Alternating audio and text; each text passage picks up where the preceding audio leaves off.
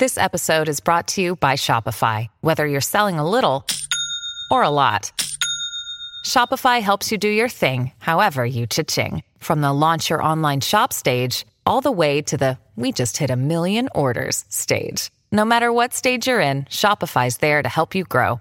Sign up for a $1 per month trial period at shopify.com/special offer, all lowercase. That's shopify.com/special offer. Hello and welcome to another episode of the Uncommon Energy Podcast. My name is Trainer Chip Ritchie and I'm joined here, as always, by my co-host Azul GG. What's going on, Azul? How you doing this week, man? Doing pretty good. Just got back from New Jersey Regionals where I played Mew again. Did not have a good showing once again. Actually, my worst showing with Mew. I dropped from this one. So Ooh, I think the other, yikes. I think the other two I got 128 or 256. I played out all my rounds, so didn't have a terrible win rate, I guess. But yeah, this one did not go so well. And I'm probably putting the Mew down from here, though. We got the new set coming out, so a lot of new stuff to try and test, and hopefully enough other good decks that makes me not want to play Mew in the next regional championships. I guess not most recent or the newest one coming up.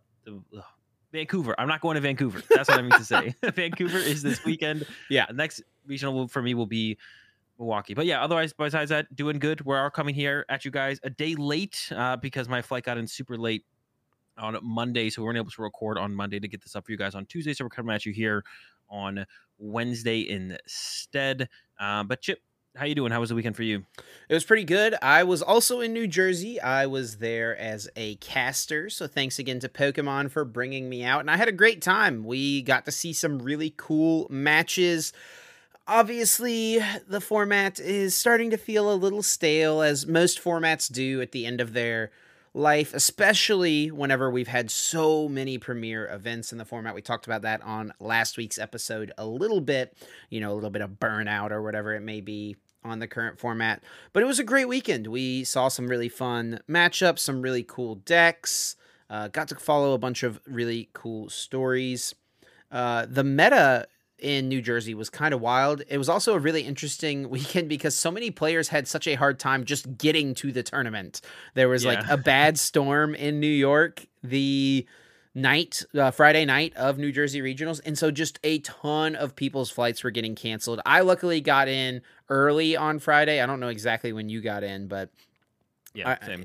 So it was like, luckily for me, not too big of an issue. But I know Jeremy, who was one of the casters, his flight, they had to land in Baltimore for a couple of hours and then go back up, and then they went back out on the runway, and then one of their AC units broke on their plane, then they had to go back, and he had a miserable time, and he was coming from Arizona, so it was like a pretty long flying day for him, I know. But luckily for me, got in early.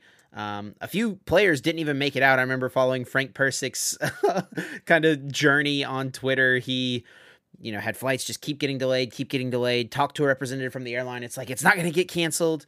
And then at midnight, his flight got canceled. And then he did not get to go to New Jersey. And then we had players like Alex Wilson and Isaiah Bradner, whose flights got canceled last second driving up. Bradner, I remember, tweeted that they got in at like 4 a.m. the night before the tournament. Have you ever had any playing experience like that where you have a really long, late travel day, or you stay up until the wee hours of the morning before a tournament? What is that playing experience normally like, if you've ever had to do that? Or you normally, I know you tweeted after before this event that you actually got a lot of sleep for this tournament, right? Yeah, I actually got 9 hours of sleep before playing, which I usually don't get. It's like a mixture of cram testing. There's so many reasons to that you don't end up going and hanging out with people and you stay up too late, chilling. There's always a bunch of reasons that I don't get a ton of or a decent amount of sleep before the tournament. This time I actually did, and I felt pretty good. So I felt like I was playing really well, and sleep, and that can sometimes be a factor, just being tired or not having sleep. But Mew just did not want to work for me at the event, despite my playing well plus a ton of sleep. But yeah, I've had some events specific. I've had a couple events in a row, a couple regionals in a row where I didn't sleep at all before the tournament. At all. At all. But all of those tournaments I top 8'd. So that's crazy. All of those regionals I top 8'd. See, I was talking to someone this weekend who was because I ended up running my cube on Friday night. and one of the players who cubed with us was up until like 1 a.m. and he came up to me at the venue the next day and was like super tired. He was like round 3. He was like, dude, this is your fault. You did this to me. And I was like, listen, bro, less sleep makes you more powerful when it comes to, which is probably not the best advice and also probably just not true, but maybe it is if you literally went in with no sleep and made day 2 and then eventually the next day went on to top 8. Well, who knows? Yeah.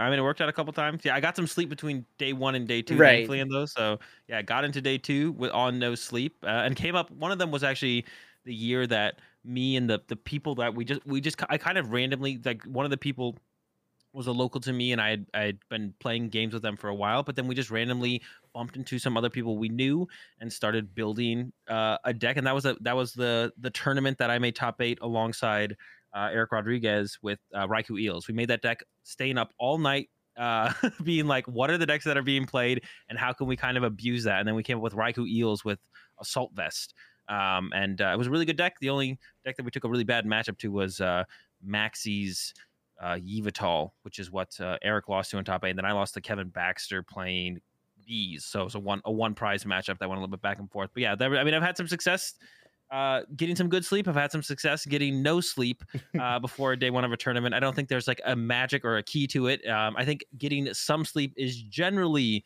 the better way to try and go. And as much as possible, 8 hours is generally a good number to shoot for, I think, just in life, but also before Pokemon tournaments, because I think that'll more consistently lead to better results. So definitely recommend getting the sleep, even if there are situations where people have done well on little to no sleep. It doesn't mean that's what you should shoot for sure. Well, let's get into this week's episode. We've got a lot to talk about. There were 3 major tournaments this weekend, and there's 2 more coming up this weekend. So we'll break down the results from the Secaucus Regionals in New Jersey here in the US, the Lille Regionals in France, and then also the Perth Regionals down under in Australia. And what effect will the results from these tournaments have on Vancouver and Bremen, which are coming up this weekend? Vancouver in Canada and Bremen in Germany. And these will be the last 2 tournaments of this current Brilliant Stars format, which I'm sure many people are excited to see go. Not because it's a necessarily bad format. I've actually enjoyed this format a decent amount. It's just, there's only so much you can take, right? At some point, you've just played it so much. And especially when you're playing it like competitively so much, it really starts to wear on you. But after we talk about that, of course, we will have Guess That Flavor text. It is my turn this week to leave a card for Azul to guess. We'll see if he can get it right, and all of you listening along at home as well. And then we're going to take a little bit of time at the end of this episode to look ahead to Astral Radiance, the new Pokemon TCG expansion, which cards will be releasing this weekend, and they will be legal for play starting 2 weeks from this week. So Milwaukee Regionals coming up here in the US. I'm not sure what other global regionals are coming up in the format. I think there's a regionals in Chile at some point before NAIC, and then NAIC eventually as well will be in the Astral Radiance format. I'm excited for the set. I know you are as well, Azul. But yeah, before we get into that, let's break down Perth Regionals, which was won by Matthew Burris with Arceus Intellion.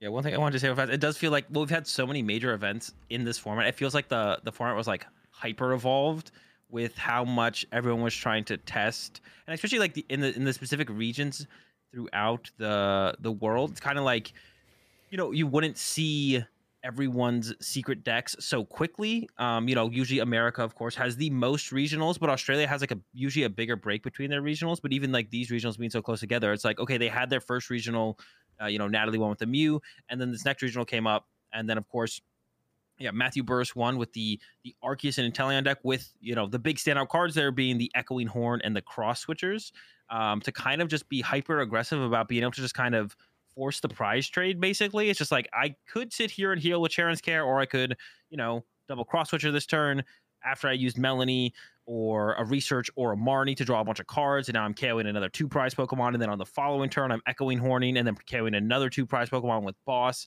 and then usually we wouldn't see these decks in this short of a time would be spread out a little bit more. But when there's so many major tournaments so quickly, we see all of the the next decks that the top players are bringing to the next big tournament in their region, and we just saw them all so fast because there's so many tournaments crammed into this short time frame, it feels like. But yeah, Matthew Burris with the win there, and also Henry Brand playing the exact same 60 in top 8 as well.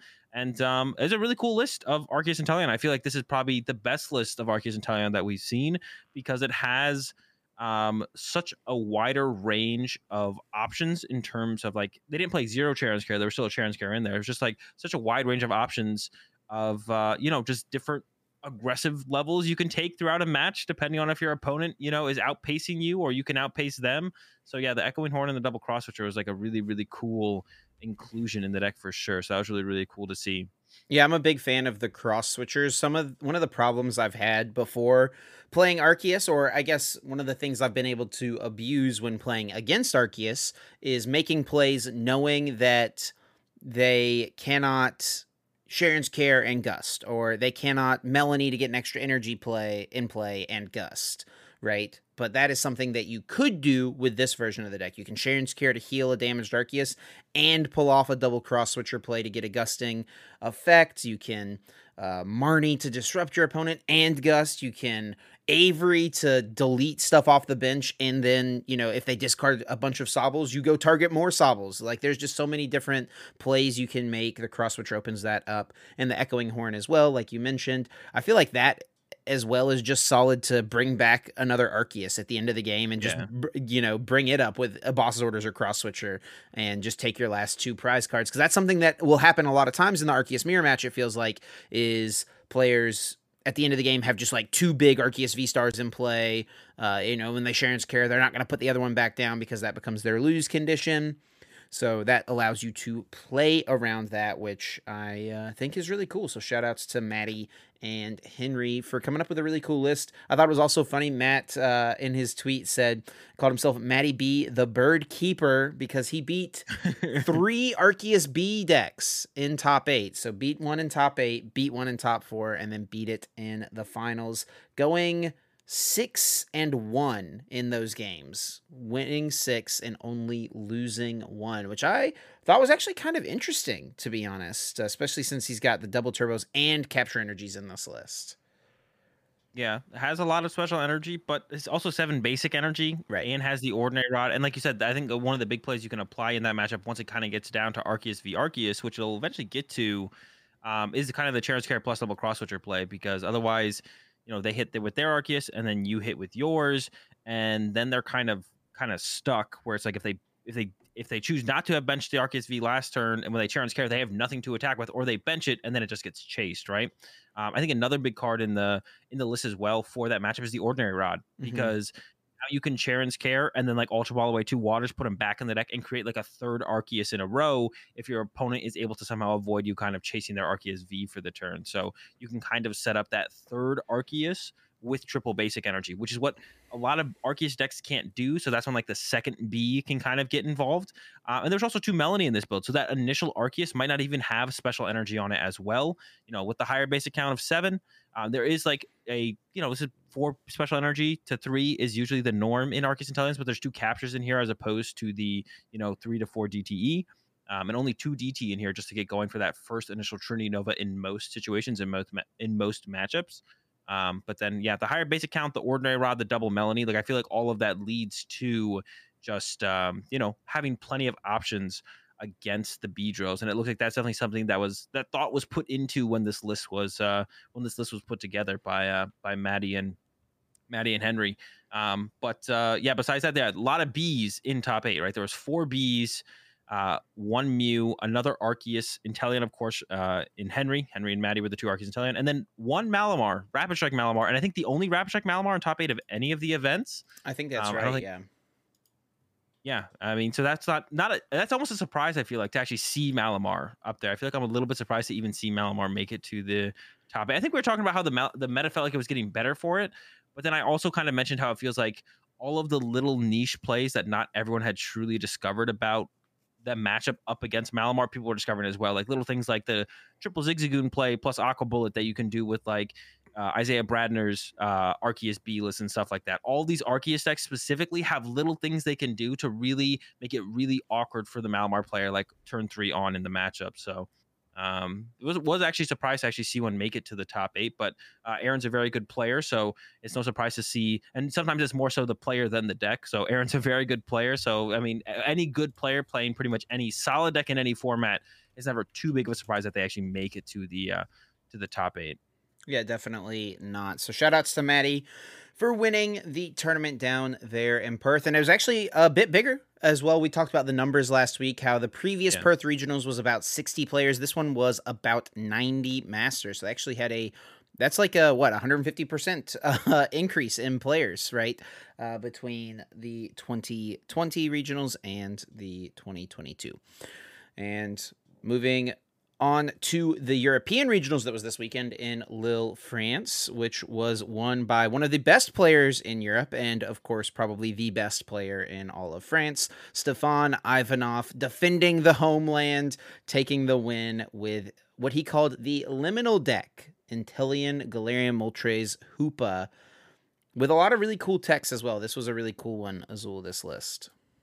What is that? Where does that name come from? The limit. Yeah, so he wrote about it on or... Channel Fireball. Liminal is like, it refers to like the concept of liminal space, which I think is just kind of like it's like almost like an existential term of like the space between, like an empty school during the summer, or like at night in an office building, like liminal, like a space that just doesn't feel, it's like normal, but it doesn't feel quite right. It's like just kind of like a space between. And so I kind of feel like the reference there with this deck is like, it's not really an aggressive, like you're kind of just, you don't have a plan moving forward with the deck necessarily. It's just like point A to point B, win the game, pretty much. And it's just like you react to what your opponent does, whatever matchup you have exactly. It's not an overly aggressive deck. It's definitely a much more reactive deck. So I feel like that's kind of what he meant by it. It's definitely kind of a weird concept, though. He did write a little bit more in depth about this on Channel Fireball. So if anyone is interested, they can check that out. It is a free article. He did top 16 with the same deck a couple of weeks ago in Bilbo. So he ended up running it back, felt like the deck was really good, and he won the tournament with it. Yeah, and I think Robin Schultz, independent of each other, also ran a very similar style of deck. And they both came to the conclusion that Leon was good, which is also pretty interesting, which is one of the funky cards in the list. And yeah, it's like it's kind of like that old...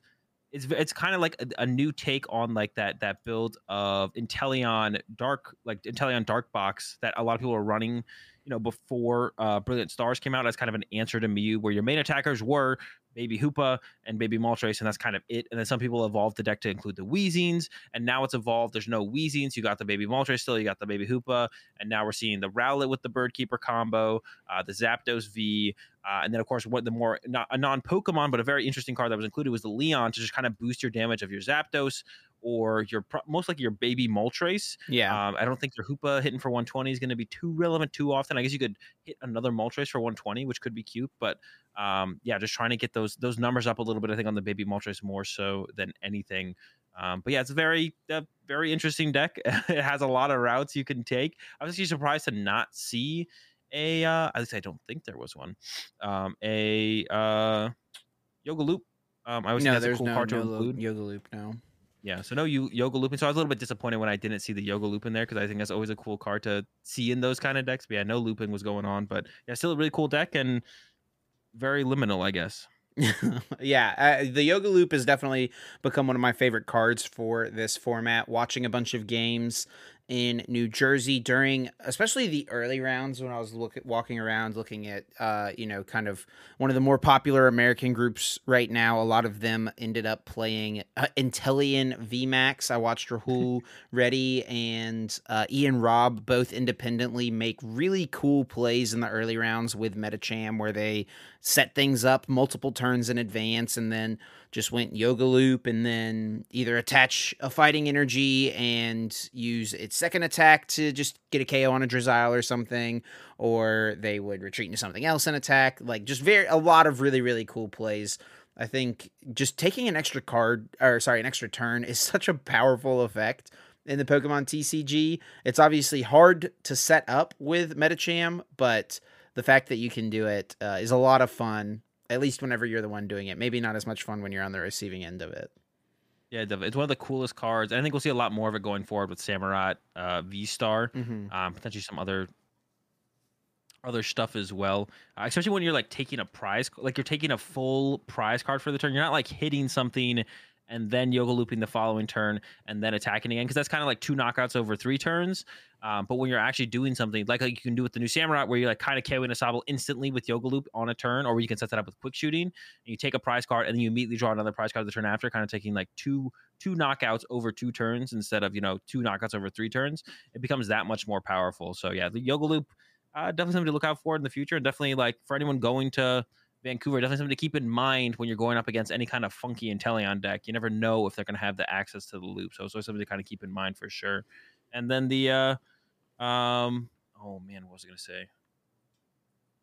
Something about Stefan's list, or moving on to the next regionals? No, yeah, the other deck, the deck that got second place, Gyarados, Arceus, that's what I want to talk about. Jolteon, yeah. So that got second place, and there's a lot of other actually funky decks that we'll get to the rest of the top 8. But I think maybe the most interesting deck besides maybe Stefan's deck was this Arceus Jolteon Gyarados deck, and not Jolteon VMAX. It was playing Jolteon, the baby Jolteon that says when it has a memory capsule attached to it, no water Pokemon in play have abilities, which is obviously very powerful up against Inteleon. And we didn't just see it here. We saw something in New Jersey as well. Grant Manley was playing a different Arceus deck with it. But this Gyarados build is something that All Out Blitzel has been doing very well with in online tournaments up to this point. And I even saw in an online tournament earlier today, they were still rocking it, and they were in a top 8 with it once again. And I wonder if it's the same list. I also wonder if that's them. I have no idea who All Out Blitzel is in these online tournaments. So that was maybe them who got second. I have no clue. Or if someone just took their list and played it here. The list isn't on Limitless, so I don't actually know how close it is to All Out Blitzel's list. But what do you think about the Jolteon?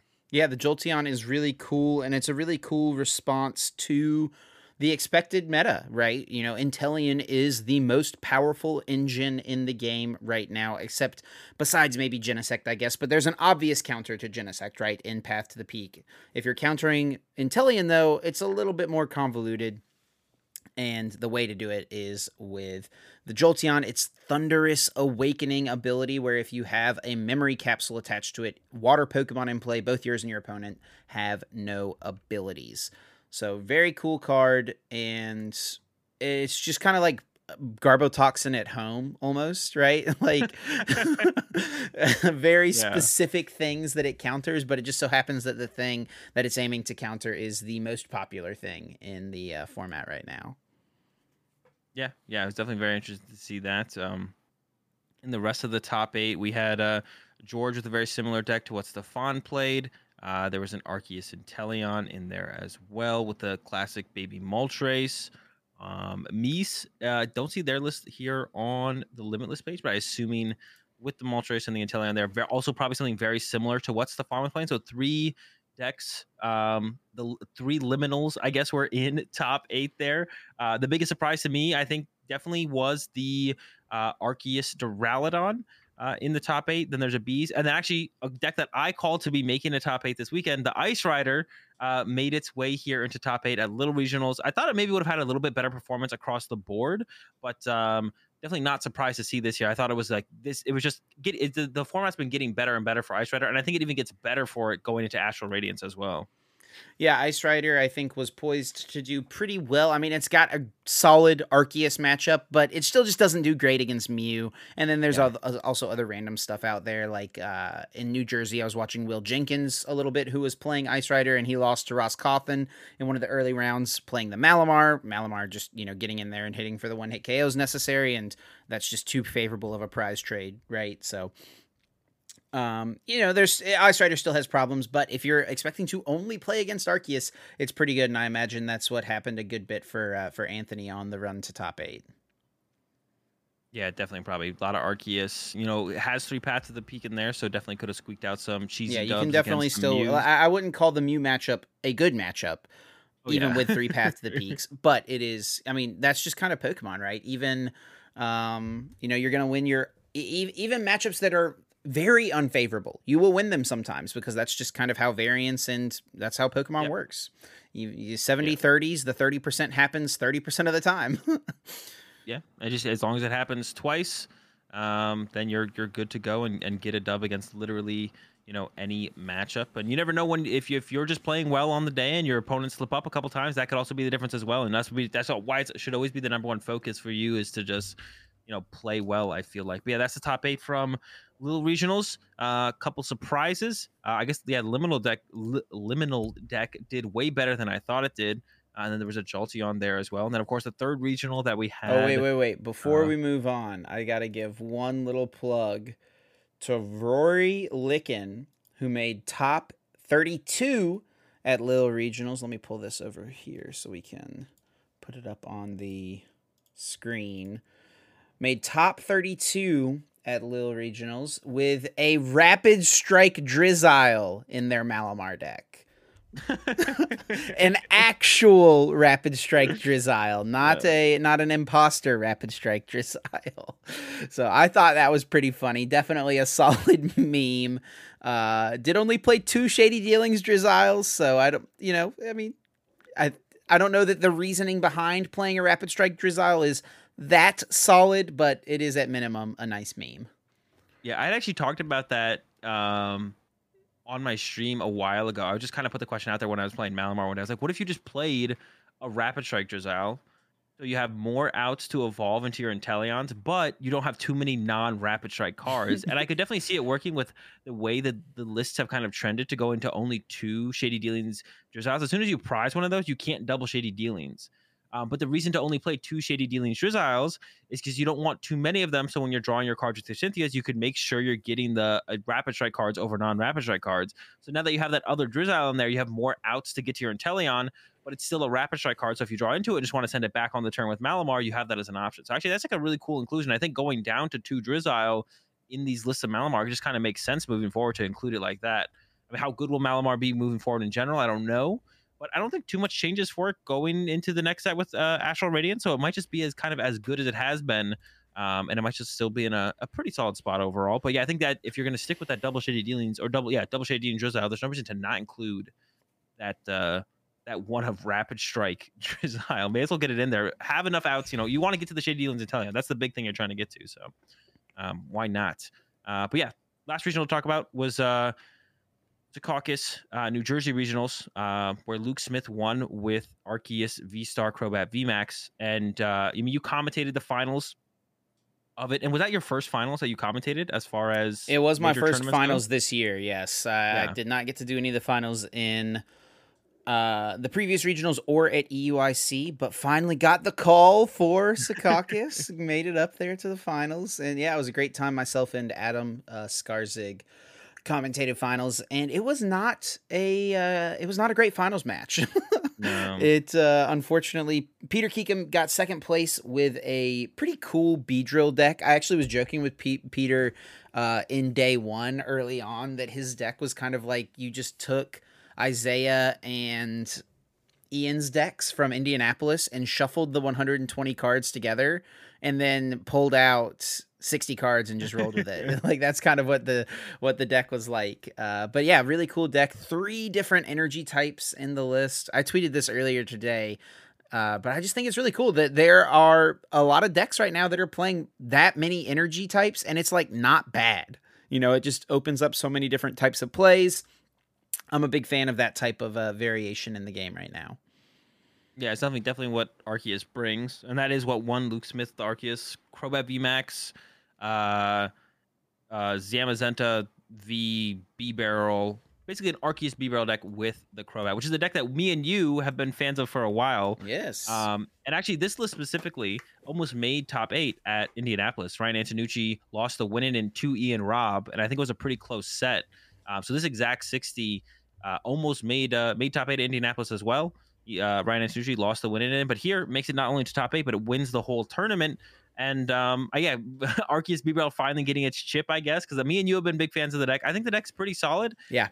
I don't think it's like favored against the other Arceus variants, but I've been saying this for a while. I feel like literally almost every single Arceus variant. I think the only Arceus variant that I feel like has pushed the boundaries a little bit in terms of getting an advantage is Matty B's and Henry Brand's Arceus build. But I feel like besides their specific, what they're trying to do with that Arceus build, pretty much every Arceus mirror match is about 50-50, and every single Licious has little things that can give you an advantage, whether it be in the early game, in the late game, in the mid game, whatever it might be. The Beedrill gets a 1-hit KO on the Arceus with the DTE, but then you're playing the Beedrill build, so you're like less consistent. You need to pull off that combo. You sacrifice resources to do that, and then once they get a couple basic energy Arceus set up, you're at a kind of a disadvantage. The B barrel builds have a little bit stronger of like a turn 1, turn 2 than the Inteleon builds, but the Inteleon builds, of course, you can get anything you want whenever you need it with the shady dealing, so that's the advantage there. So it truly does feel like I said, besides Matty B's and Henry Brand's build, which I feel like definitely has kind of found a new way to play the mirror match. Most of the Arceus mirrors feel like 50-50, so as long as you like fix your Mew matchup, it doesn't really matter. As long as if you know your Mew matchup and you know it's like 50-50, it doesn't really matter what build of Arceus you play, it feels like, for the most part. So it feels like kind of about time that B-Barrel kind of found its way through to not just the top 8 but also a victory. Yeah, B-Barrel is really solid with Arceus. Obviously, Inteleon is probably still just a little bit stronger, but Inteleon makes your deck, I would say, more consistent and allows you to do more things, but it takes up much more deck space. So you have less space to include cool things to do, right? Matty B and Henry were able to find cool things to do with the cross switchers. Obviously, you mentioned that. But B-Barrel takes up way less deck space, because Inteleon it's not just the Inteleon line. You also got to get like 3 to 4 level balls in there, right? And all of those things. So, yeah, and then you play cards like Energy Search, which you wouldn't really play alongside B-Barrel necessarily because you're not like searching out those specific things. So B-Barrel just makes your deck, I think, feel a bit more streamlined. You play like more consistent counts of like more traditional draw supporters like the Researches and the Marnies, which I think is not necessarily a bad thing. So yeah, I mean, we've been talking about the deck for a while. Glad to see that it finally won with it. I thought it was really funny, Luke Smith, when I interviewed him after he won the tournament, he was like, yeah, I bought the cards for this deck from the vendors 10 minutes before the tournament started. He like played most of day one, not even realizing all of the like exactly how the deck worked, made it through day one, got into top 8, and then just the perfect storm happened. He made it work and won the tournament. Congratulations to Luke on the win for sure. Yeah, definitely. Yeah, it's cool to see it get there. And like we said, Peter Kiko got second, and then the rest of it from there was just a bunch of Mews and Arceus and Inteleon. Just the water Arceus and Inteleon, the straightforward. So the water Arceus and Inteleon, I actually think, had a big weekend in general. Yeah, 2 in top 8 in Perth, a lot of Arceus in top 8 of Perth in general, but the water Arceus and Inteleon went over there. There was 3 of them in top 8 here at New Jersey. Then there was 3 Mews as well, and then 1 B, Peter Kiko with the lone Arceus B to get second, and then Luke winning with the Arceus B-Barrel. So a lot of Arceus, no surprise there. We mentioned last week as well, as it feels like Arceus is just getting more and more popular. With the new set releasing, I think we'll see a little bit of probably a change to that, and we'll start to see it die down a little bit and get some new decks in there. But going into Vancouver, I think the same is going to continue, where we're just going to see more and more Arceus kind of ramp up going into that final weekend of regionals. There might be a regional after this next weekend before. Actually, I guess there's 2 more weekends where we could see. I don't know. I don't know how many more regionals think there are any other regionals in this format. I just looked, Bremen and. Yeah, I think that these are the last 2. Let me double check though, because I looked earlier today, but I have been wrong about regionals dates a few times at this point. So yeah, I don't know when the league. When does it become legal for? When is it the new set legal? It will be legal on the 10th, I believe, and it actually looks like Chile regionals will be in this format. So that will be June 4th through 5th, and that was I think that was the most recent regionals that like just got added, if I'm not mistaken. And then the first regionals in this format will actually be June 11th and 12th in St. Kilda in Oceania. Okay. So there will be a regional before Milwaukee. Okay. I mean, I like to hear that. I like to know a little bit more about what other people think is good before getting into Milwaukee regionals. So that'll be interesting. So let's just talk about a couple more of the interesting decks from the weekend. We mentioned some of these a little earlier on, mostly talking about the Secaucus regionals because that's where we both were. So that's where we saw most of the other unique things running around in the room. You mentioned earlier about how Arceus decks hadn't really pushed the limits to do anything really in the mirror match, like to gain an edge in the mirror match, I should say. But I think Parker Lish also found a really good way to get an edge in the mirror match, who got 9th place, bubbled out of top cut at 9th place with an Arceus Hammers deck. 4 Crushing Hammer, 3 Fan of Waves, just a pure disruption Arceus. Had the Path to the Peaks in there as well. And I feel like that is pretty good in the mirror. We actually had him on stream. He played against Michael Bergerac in day 1 on the stream, and it was not a super close game. It felt like Michael would attach an energy and Parker would get rid of it before Michael could really do anything. Michael would Trinity charge, and then he was just behind the rest of the game, you know? Yeah, no, I guess that's like another cool way to do it. I mean, yeah, it is hammers, so no one likes to talk or think too much of hammers becoming too popular. We don't want to get the format to just literally just evolve to Arceus Hammer. I guess, you know, if it did devolve to that for the next 2 regionals, I'd be fine with that because I'm not going to either of them. I'm not going to Vancouver. You'd enjoy watching everyone else suffer with Crushing Hammers and Fan of Waves. Yeah, I mean, yeah, if that's the way it goes, that's the way it goes. Everyone else can kind of deal with it. I'm not too worried about it. So I don't think we'll quite get to that point. I mean, I think Arceus has pretty consistent answers around hammers, especially the Inteleon build where you can just kind of, they get the hammer, you go Melanie DT, and you're just kind of right back in the game and keeping pace with them from there. So to get to like kind of break that cycle of energy after that, I think is really hard, even when you play Crushing Hammers, you know, and your Fan of Waves, because that's why Whimsicott basically tries to do is they try to stop you from getting to Trinity Nova. But once you get your Trinity Nova off, the hammers and the fans kind of don't do nothing, but they definitely don't do very much at that point. So, but if you can prevent that first Trinity Nova while you're using Trinity Nova yourself, that's when you can definitely could get ahead. So yeah, something it can do in the mirror match is like it can break the Sharon's Care loop, right? Because they'll prep an energy on the bench or 2, and if they only have like 1 or 2 energy on the bench and you can remove both of them, or if like it's just a double turbo and you can fan it back in, then they can't Sharon's Care that next turn because then they won't be able to attack. Yeah. So like that's a possibility as well, but that also has to be assuming you're hitting Sharon's Care yourself as well to like match what you're trying to prevent them from doing. Because if they're just still ahead by an attack, then they'll stay ahead by attack even if they could have got ahead by 2 attacks, right? So yeah, I think there's definitely some possibility that might be one of the stronger builds to kind of play at this point, because it really is hard to push to that. Like I said, in the Arceus mirrors, every Arceus deck is built to first off make sure you can beat Mew, and then from there it's like, okay, what else am I playing in here to just play in here, right? The Baby Moltres, the Beedrill, whatever, and it feels like most of those kind of break even against each other. So yeah, I guess those would be the 2 things that I would look at to try and play. Maybe is Arceus Hammers, even though that sounds, I would rather play something like Matty V's and Henry's deck. That sounds like a little bit more fun. I don't really want to flip any hammers personally. So we talked a little bit about Grant Manley's top 16 Arceus Malamar Jolteon deck. We talked about Jolteon, why it's good right now in the format, but a good partner for it in theory obviously is the Malamar. And I feel like most of the time the problem would be just like the consistency there, trying to power up a VMAX attacker with obviously it's still got Arceus in the deck, right? But yeah, hard to power up a VMAX attacker while setting up Bibarel to draw cards, while setting up Jolteon and finding a memory capsule. But Grant was able to build a pretty consistent deck. Actually, I remember talking to him in day 1 and he was like, yeah, this is like the most consistent deck I've ever played, which I think is probably not totally true, but he's got the researches in there, like, he's just turboing through the deck. Starbirth really makes every deck feel like the most consistent deck you've ever played, I feel like. But yeah, Grant played no Boss's Orders, no switching cards in the list besides the air balloons. Yeah. Just 1 switch, no air balloon. It was just one switch. Yeah, 1 switch, no air balloon. Yeah.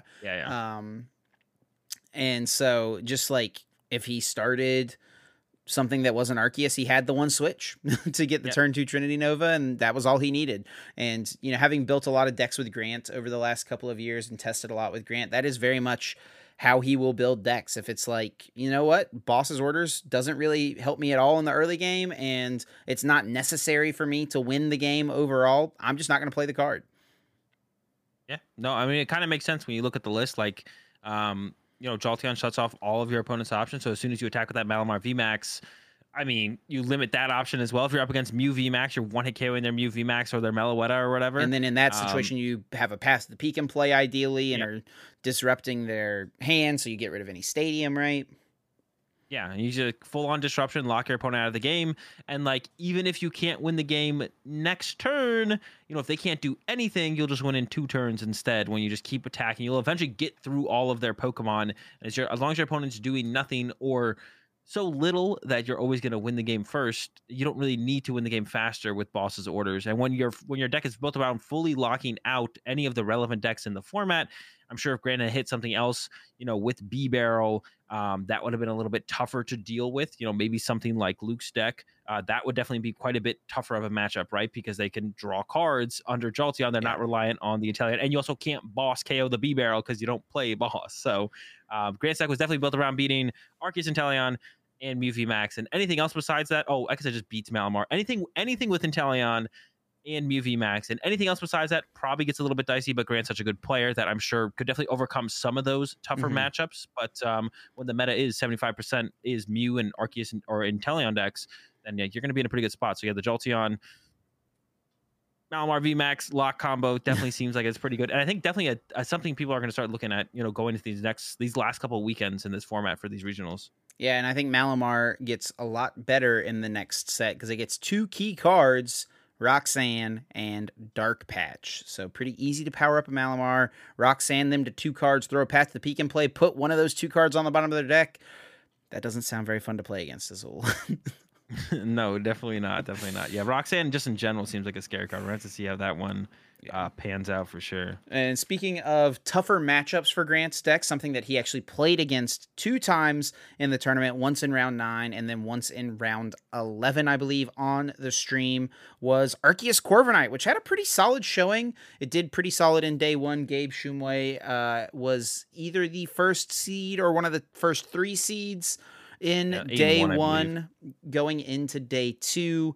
And then Kyle Lesnowitz was in day 2 also playing it. There was a few other players running around. Kevin Kruger, kind of the person who popularized the deck, also made day 2 with it once again. Arceus Corviknight, pretty interesting concept. We talked about it a little bit last week. It's just the idea Corviknight's a big attacker. It's got free retreat, can't be hit by Zigzagoon, which is like a convenient little plus. And with a Choice Belt and a Galarian Zigzagoon ping, you hit for 280, which is enough to one-hit KO opposing Arceus V-Stars. Yeah, I think it's like solid. I think there's too much going on in the deck though for my liking. I think, especially if it was like similar to what Kevin Kruger's list looked like before. Usually decks with a lot more one-ofs or stuff like that. Like it almost feels like it looks kind of like it's like an Urshifu deck, but it doesn't have the Inteleon and the PNE. Like there's so many like small lines of stuff, but you have no way to find any of it consistently. So I'm not a huge fan of the deck, I don't think overall. And I think specifically for like New Jersey regionals, the name of the game almost for the most part felt like consistency. Like there was 3 Inteleon water Arceus builds, which is basically universally recognized as the most consistent Arceus deck. And then there was the Arceus B-Barrel deck, which is also very consistent overall. And I think the only deck that kind of had probably some more the most inconsistency, or the least consistent, was Peter's deck that got second place with Arceus Bees, but no one thinks that's an extremely inconsistent deck or not. Then you look at and then there was 3 Mews, which it feels like the players who do the best with Mew on the day are probably the ones who ran the hottest with Mew overall. But there's some very solid names backing up those placements as well. So, and Mew generally a fairly consistent deck. You play most of your games, right, as Mew VMAX. So, and just kind of will the other deck kind of keep up to Mew VMAX's pace throughout the game is usually the question. So I don't know. It just feels like I don't know. There's just almost too much going on in the deck for my liking, I think, overall. And I think it's not the perfect pair for Arceus, but it just kind of feels like you're just trying to find something else to put in the Arceus deck that doesn't quite synergize well enough for what else is going on in the meta. And then one more deck to talk about before we move on to looking ahead to Vancouver and Bremen is Inteleon VMAX, which actually was played by a decent amount of good players, both in New Jersey and Lille, I believe, as well. But the best finish for it, only one player made top 16 with it in Secaucus, which was Justin Kim. So Inteleon VMAX is kind of a deck that I think ever since Fusion Strike came out, people have like kind of gone back and forth to it every now and again. It's like it seems like a solid strategy, but then at the end of the day, you're only hitting for 140 damage, which is not that much, especially into things like Sharon's Care and Big Charm. You're not even getting 2-hit KOs on Arceus V-Star, but still got the top 16 finish. Thoughts on the Inteleon VMAX, Azul? I think I'm not a huge fan of it. Every time I go to play it, it feels solid, but I think one of the strengths of the deck is just people's lack of understanding of how the deck functions and what it needs to be able to even do 140 damage every single turn. And I think if people just, have more experience against the deck, and that's what's going to happen when you get further and further into a tournament, is the best players in the game will have already know the experience against that deck, or they'll be able to figure it out, in the first game or within the first couple turns of just understanding what your deck has in it. So either you'll maybe win that game 1, but then in game 2, they're going to go boss your artillery, Marnie you, and then the game just kind of goes down to like a 50-50, it feels like most of the time. And that's like the main game plan against that you can execute against Inteleon VMAX, and Arceus decks can execute that very consistently, especially if you play Inteleon. Bossy Artillery, Marnie the next turn, and then if you whiff the heal or the energy, even if you hit the heal, if you're healing and not attacking, you're behind. You fall behind a turn, then they get the Charon's Care next turn. If you put down a Remoraid, maybe they just go chase that. So I think there's just like a lot of flaws with the deck in general, as far as just trying to compete to be a top deck. It just can't quite crack that yet. Yeah, I thought the deck was really cool. I watched, like I mentioned earlier, Ian, Rob, and Rahul already make really cool plays with it, but cool plays weren't quite enough to make day 2 for either of them. And they're 2 great players. They've made day 2 at every regional so far, and they didn't make day 2 at this one. So they kind of nerfed themselves, I feel like, a little bit playing the playing the Inteleon almost, it feels like. So let's go ahead and look ahead to Vancouver and Bremen. Of course, the 2 regionals taking place this weekend, Vancouver in Canada and Bremen in Germany. And we saw Jolteon pop up pretty reasonably at the last couple of tournaments. We talked about it a lot on the live stream in New Jersey, and we featured it as well in Grant's deck. I think there was also another Jolteon at some point earlier on in the day. It was one of the rounds that I was not casting, but I'm pretty sure there was another Jolteon in day 1 that was on the stream. And then obviously got second place at the Lille Regional Championships. So should there be more Jolteon at these 2 tournaments? Are those 2 decks the best way to combo together Jolteon, the Malamar, or the Gyarados VMAX? Is that the best 2 ways to play it? I don't know the best way to play it. I was actually working on a Jolteon build towards the end of last week on my stream, where it was just basically it was Arceus B-Barrel Jolteon with Crobat VMAX. I just played like a 2/2 Crobat VMAX, and we tested that a little bit on Friday before the tournament. I still would have been down to play it, but the rest of everyone else in my group wanted to play Mew, so we just ended up playing Mew. But bro, be your own person as well. It's okay. You can play your cool little Arceus Jolteon deck if you want to. You can put down the Mew, man. It's fine. Don't worry, the Mew will be put down from here on out. Yeah, but so I almost played Jolteon going into what's it called, but I didn't put too much time into it. I kind of just took the list that I had been playing on stream before, and just was just like, well, this seems pretty good.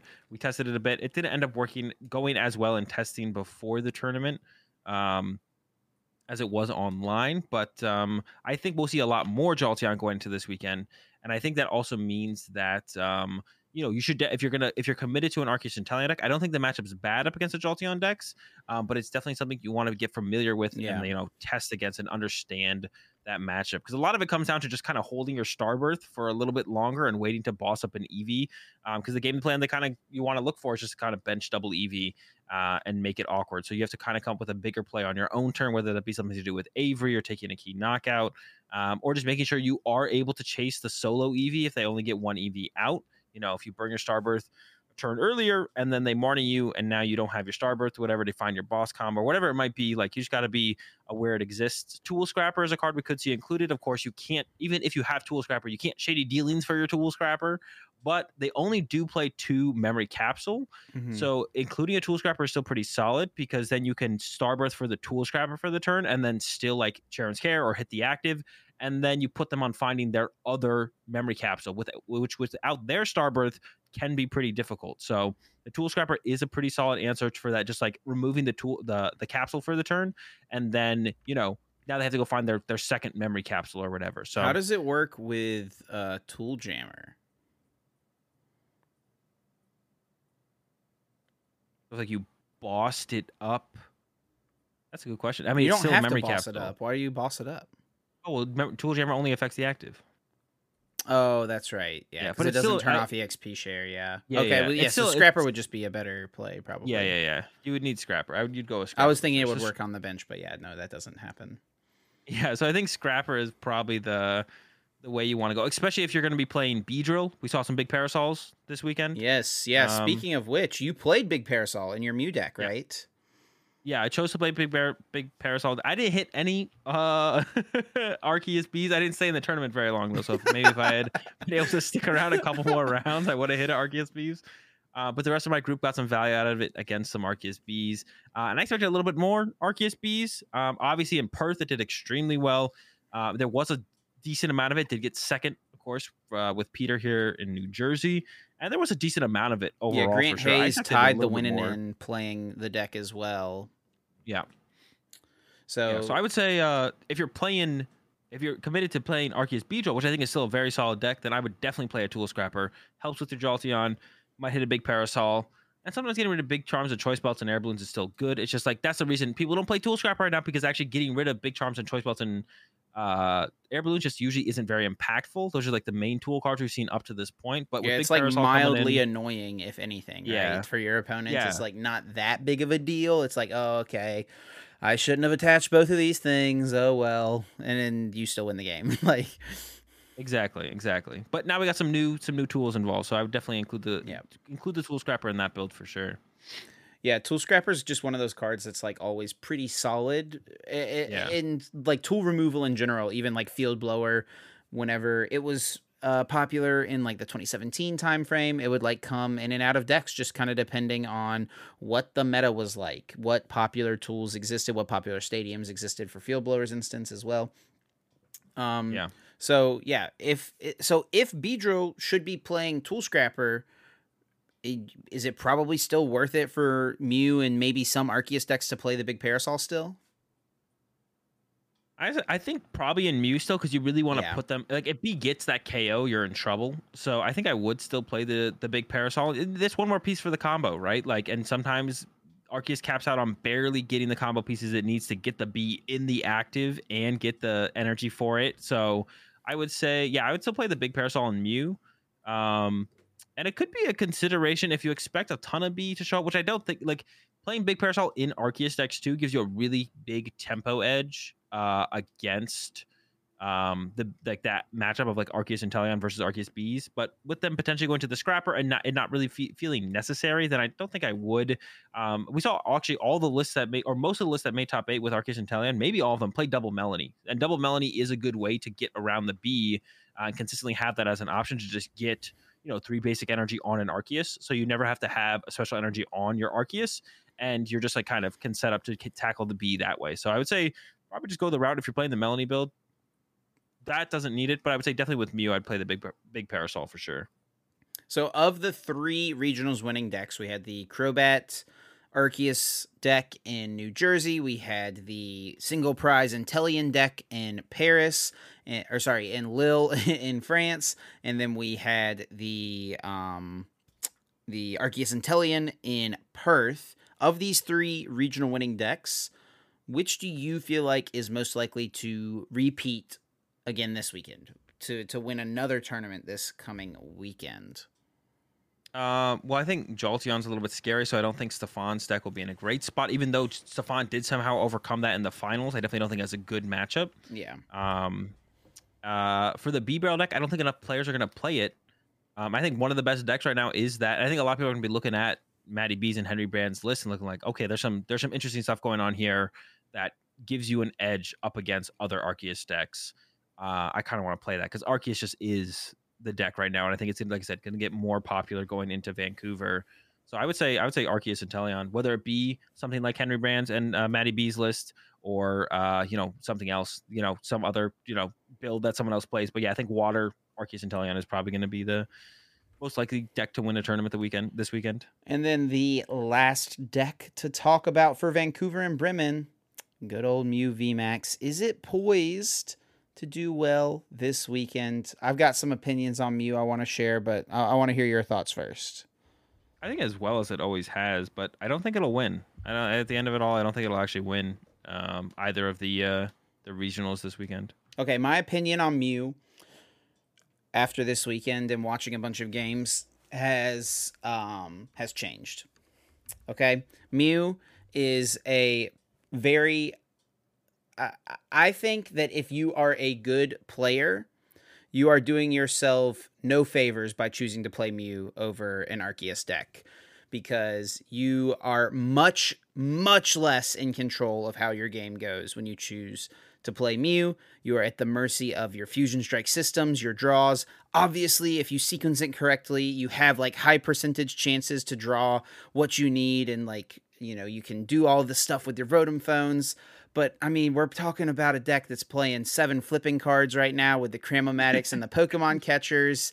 I mean, it's just gotten a little out of hand at this point. I think that if you are a good player, let's just put away the Mew. Especially after seeing you, who I consider to be one of the top players in the game, unable to make... And this is not a dig at you. This is not a dig at you, Azul. I love you, buddy. But you didn't make day 2 at the 3 regionals you played Mew at. This is true. I think it's time. If you're a good player, I think it's time to put the Mew away. Just move on to Arceus. Get more control of your game plan, and that's really just the big difference. You control your path so much more with Arceus. Now, things maybe are a little different now if people really do go that heavy into Jolteon. But honestly, like, I don't know that they will go that heavy into Jolteon. And honestly, Jolteon, the combo is like not the most consistent thing. And if they only set one up and you just can get your boss in hand with your Starbirth, like you said, it's not really, it's almost a non-issue. Yeah. Or yeah, like I said, the Tool Scrapper as well is like a super good answer. The Tool Scrapper as well, yeah. But yeah, I think, yeah. No, I think I agree with you overall. Mew's you definitely have less control, but and I definitely felt like, you know, maybe past that initial regional in Brisbane where it's like, unless you came up with like some crazy new way to play the list, then, you know, you're just going to be at, you'll have not enough. It's not worth the trade-off for sure, you know. But I think there definitely have been moments where you're just playing a crazy, consistent, powerful deck. Definitely is good, but you've got to be, you know, the group of players or the player doing it, and you have that advantage against everyone else in the mirror match, and other people just not understanding how powerful the deck actually is yet. But yeah, I mean, I was definitely more a fan of it like the catcher becoming the meta, but after indie regionals, catchers just, I mean, and I think the catchers are great, but it just adds another level of variance to the deck, and you're going to win or lose games on a Cramomatic flip. Now you're adding you're going to win or lose games on a catcher flip. Just put it away, man. Just put it away, man. I'm not talking to you there. I'm talking to anyone who's listening to this that is considering Mew this weekend. Let's put it away. Yeah. Let's play a good deck. Not a Mew deck, a good deck. Okay, moving on to everyone's favorite segment, Guess That Flavor Text, where one of us will read the other person a bit of flavor text from a Pokemon card, and that other person has to guess what Pokemon that card is talking about. You also, of course, get to play along with us at home, and starting a couple weeks ago, we did introduce the lifelines, where there's 3 different options, 3 different lifelines you can use. One being what set is the card from, the other being what stage the card is, and the third and final one being read an attack name. Now, I need to pull up our document here to keep track of the score, but I do believe we are still tied at 1-1. Yeah. So, yeah, has not been going great for either of us the last few weeks. I finally got on the board a couple of weeks ago, but now it is your turn, Azul, to guess that flavor text. Are you ready? I'm ready. All right, so I actually have a card right here in front of me. I was not totally prepared whenever we started. We hopped on the call to record this week, so I had to just pick what was here available to me, and here we go. While it's unexpectedly quiet and friendly, if it's not fed any trash for a while, it will smash its trainer's furnishings and eat up the fragments. Well, I have to, if it's not fed any trash, I have to assume this is, okay, so, I mean, initially, obviously, I'm thinking of Trubbish, but there's no way that this is actually a Trubbish. So it likes to eat trash, and then it will smash up. I mean, it just gets angry when it doesn't get. You want me to read it again one more time? Yeah, go ahead, read it one more time. While it's unexpectedly quiet. Oh, you cut out there. You turn off your mic. Bad. Yeah, my bad. I accidentally tapped the mute button on my mic. Okay. While it's unexpectedly quiet and friendly, if it's not fed any trash for a while, it will smash its trainer's furnishings and eat up the fragments. Oh my gosh, I have no clue. So we're gonna have to bring in a lifeline here, because I can't think of anything. For some reason, Snubble is standing out to me, but I don't know why I'm thinking of Angry little puppy. Snubble specifically. But for some reason, I'm thinking of Snubble. So it's definitely not. I think it's definitely like a basic Pokemon, or maybe a stage 1. But it like I feel like it's like I don't know. All right, so we're gonna go with what's read an attack name from the card. Crunch. So you have the option to continue to use lifelines, or if you feel confident, you can lock it in. And if you get it right at this point, you get 3 points, which would put you so far ahead. Okay. I don't know if this is correct, but now all of a sudden I think it's Rockruff. So I'm just going to go ahead and guess Rockruff. Locking it in? I'm locking in Rockruff. You are incorrect. It is not Rockruff. Oh my God. For anyone else playing along at home, I'll just give the other 2 lifelines so you can get a chance to guess if you are still thinking. This card is from Sun and Moon base set. And this card is also a stage 1 Pokemon. And this card is Alolan Muck. What? Alolan Muck. I mean, look at his teeth here, bro. That is, I guess, remnants of his trainer's furnishings. Yeah, I would have never guessed Alolan Muck. I guess it definitely does make more sense now that I think about it, but I didn't think it would have been an evolution Pokemon for some reason. I was stuck on it being like, well, that's just your fault for not using one of your lifelines. Well, that was to get as many points as possible. I mean, hey, I respect the gamble, but it did not pay off. We are still tied at 1-1. This is episode number 11. So that means that we have only gotten 2 out of 11. Guess that flavored texts, right? We are fake Pokemon fans. Okay, moving on to the back end of the episode here for the last little bit. Let's talk about the newest Pokemon set, Astral Radiance, which is available now to play on both PTCGO and also PTCG Live. If anyone out there is actually still playing PTCG Live, you can go. I mean, that's the easiest way to get the cards. Yep. Is on PTCG Live. I was gonna say I definitely felt that when I had to get cards on PTCGO for this set. I was like, Mike, I wish I had crafting. I have like 300,050 dust or credit, whatever, on PTCG Live that I could have been making Palkias and Samurots and stuff with. But instead, I'm on PTCGO opening packs and trading for cards, which feels so much more miserable than just being able to, craft your cards. It's just such a time sink, and like, yeah, it's rough. It's rough. The crafting system, I really felt the difference with this set. So I'm excited to hopefully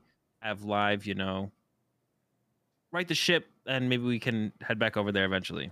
Yeah, maybe it'll come out someday in like 2023, 24, maybe. Who knows?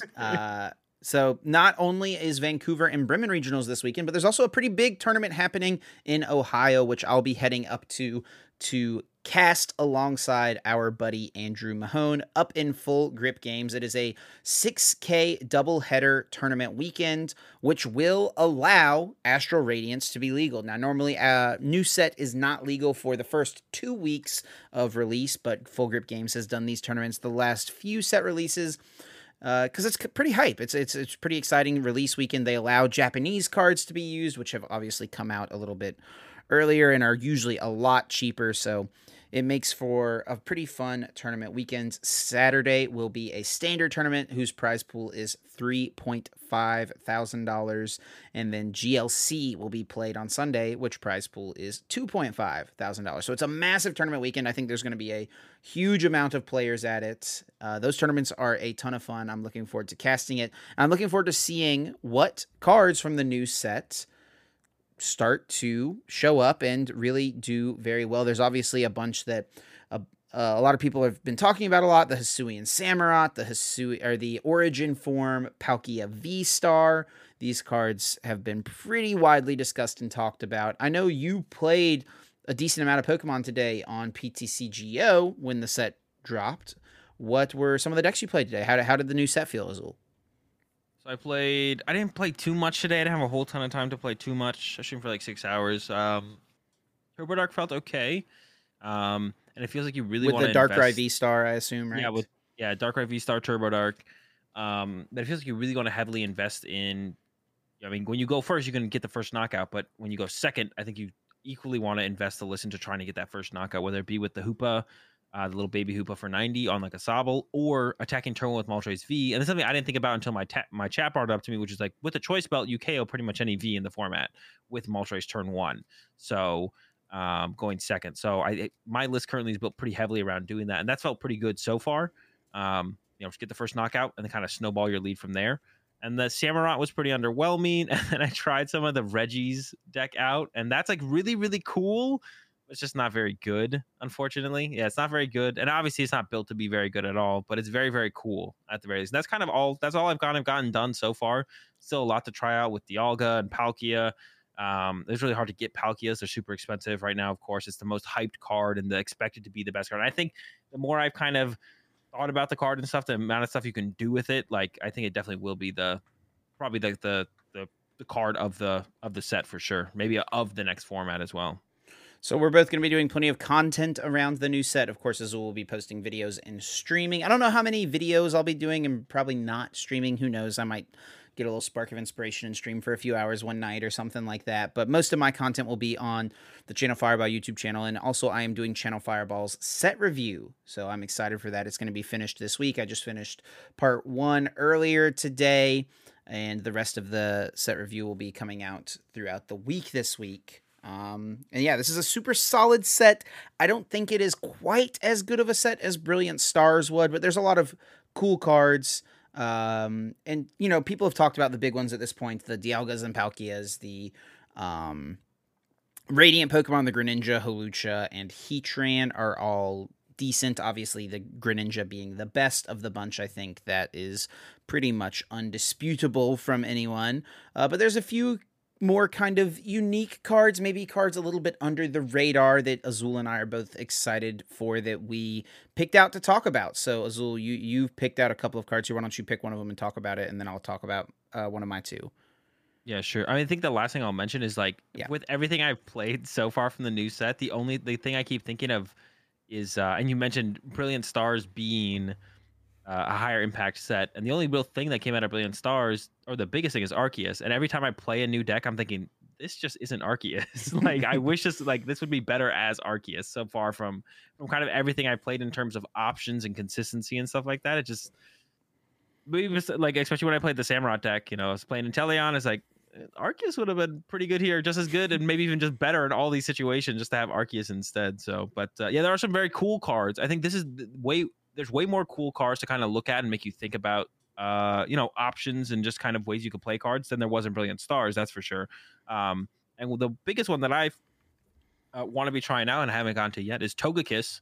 That it's not just the Togekiss, which is the coolest part about it, I think. The Togepi and the Togetic. So the Togepi, when it comes into play, has the ability where it heals your active Pokemon for 10. The Togetic heals your active Pokemon for 30, and then the Togekiss heals your active Pokemon for 90. And then not only can you, evolve all the way up to your Togekiss and heal it, and you could have multiple Togekiss being evolved up and healing your active Pokemon, but then you can scoop up net and kind of reset your Togekisses and your Togepis and your Togetics and start the healing process through those abilities all over again.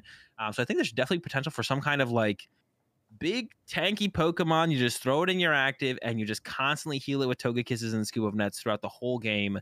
And the one I'm looking at to definitely combo it with initially is the Heatran. It's got 330 HP. The ability says as long as you have a stadium in play, you heal it for 50 damage. And then it attacks for Fire Colorless to do 180 damage, and then your opponent's active is now burned. So that's the one I'm looking to combo with it. Of course, that one is weak to water. Might be a little bit tough with Palkia running around, so maybe you have to go to something else like a Stone Journer or something. I don't know. And Stone Journer could be cool as well because it has that built-in healing through its first attack. But I think some kind of, you could definitely throw something together where you just like set that Pokemon up and you start healing it with Togekiss, and you just kind of do that over and over and over again with Scoop Up Nest and kind of repeat that. And that could be really, really cool. So you could even do like a basic Pokemon like Blissey with Cape of Toughness, and like, I mean, that thing's got 300 hit points, right? Yeah. And it absorbs energies onto itself, and then you could even heal them with Hyper Potions or something like that. Like, that's a lot of healing potentially every single turn. Togekiss definitely seems really cool. The first card I picked to talk about is the new Trekking Shoes. So I am a big fan of turbo item cards. Like an expanded, one of my favorite cards that I always try to put in decks, if it makes sense, is Trainer's Mail, just because it lets me, get through the deck so much quicker. It's thinning, it's, consistency, all of these things. Trekking Shoes, I think a lot of people are comparing to Acrobike, and it's obviously similar, but it's pretty different as well, because you just have more choices. You can keep a card from the top, it's just a +1 to hand, or, discard a card, which interacts so well with a lot of different decks. So yeah, I'm probably going to be trying to put this in more decks than it should go in, but I'm just overall a big fan of turbo items like this. I've always enjoyed cards like the Trekking Shoes, so I'm ready to lace up and get out there and start running through the deck. The Trekking Shoes are pretty sick for sure. I have those in my Turbo Dark build right now, so they've been pretty good so far. They definitely seem like it's a card that will be in some, if it's not in a tier 1 deck at this point, I definitely, a set or two down the line, it'll make its way at some point. And then your next card, this is another one that I think is really cool. Yeah, so this is actually like an effect we've never seen on a supporter or any card in general. And my next card I want to talk about is Grant, which is a supporter card, which says when you play it, your fighting Pokemon do 30 more damage, but it has like an added effect that is not part of playing the supporter card. But if it's in your discard pile, you can discard 2 cards from hand, and then it goes to your hand. So it's kind of like a built-in. Basically, Via Seeker, I think, is the best thing to compare it to. Via Seeker, you played it as an item card. It got a supporter card out of your discard pile to your hand. Whereas Grant, you can take that specific supporter from your discard pile and put it in your hand if you discard 2 cards from your hand. So I think that's just really, really cool. I think you can play it in Mew. I think you can play it in, I don't know, any deck that just wants to constantly discard cards from your hand. I could see it being played in maybe something like Darkrai possibly, because it's like a constant way to also thin out your hand. You can play it in decks with B-Barrel as well, potentially. So it doesn't really it's not a thin 2 from hand because it goes to your hand as well. So it's really just like a thin 1. But in a lot of situations where you're constantly trying to thin out your hand, specifically with like Mew, that could be pretty valuable to constantly have. So I just think the effect of it's really, really cool. And then ideally, it does get played in a fighting deck because fighting decks haven't been good for a while. So hopefully this brings some life to fighting decks as well. But besides that, just the effect on it, I think for other decks outside of fighting decks could be really interesting. Yeah, I think the Machamp VMAX is like slightly better than I initially gave it credit for. I don't think it's great, but I'm sure you Good don't enough. either. But I mean, this isn't the card I was meant to talk about here, but I think that, I mean, it can do a good amount of damage. It obviously combos with the Gate Ball Jog Stadium, which is something to mention, and it can make good use of the Grant. So it's just like one card. Once you play it, you can get it back anytime you want it to boost damage. So there's obviously other combos. The Urshifu decks could utilize it to do more damage. You could literally one-shot anything with Gmax 1 Blow on single strike Urshifu now if you wanted to, if you weren't getting there already. But yeah, the other card that I was meant to talk about was Miltank from Astral Radiance, which has an ability very similar to a couple of other Pokemon in the format right now. The Miracle Body ability prevents all damage done to this Pokemon by attacks from your opponent's Pokemon V. And of course, whenever a card refers to Pokemon V, that includes VMAXs, V-Stars, V-Unions, Pokemon Basic Vs, whatever. Prevent all damage done to this Pokemon by attacks from your opponent's Pokemon V. And it's actually got a pretty decent attack as well for 2 colorless. Route deals 10 damage and then 20 more damage for each of your opponent's benched Pokemon. So it's not like a great attack, but it's not an irrelevant attack. Like it can reasonably, hit for some damage.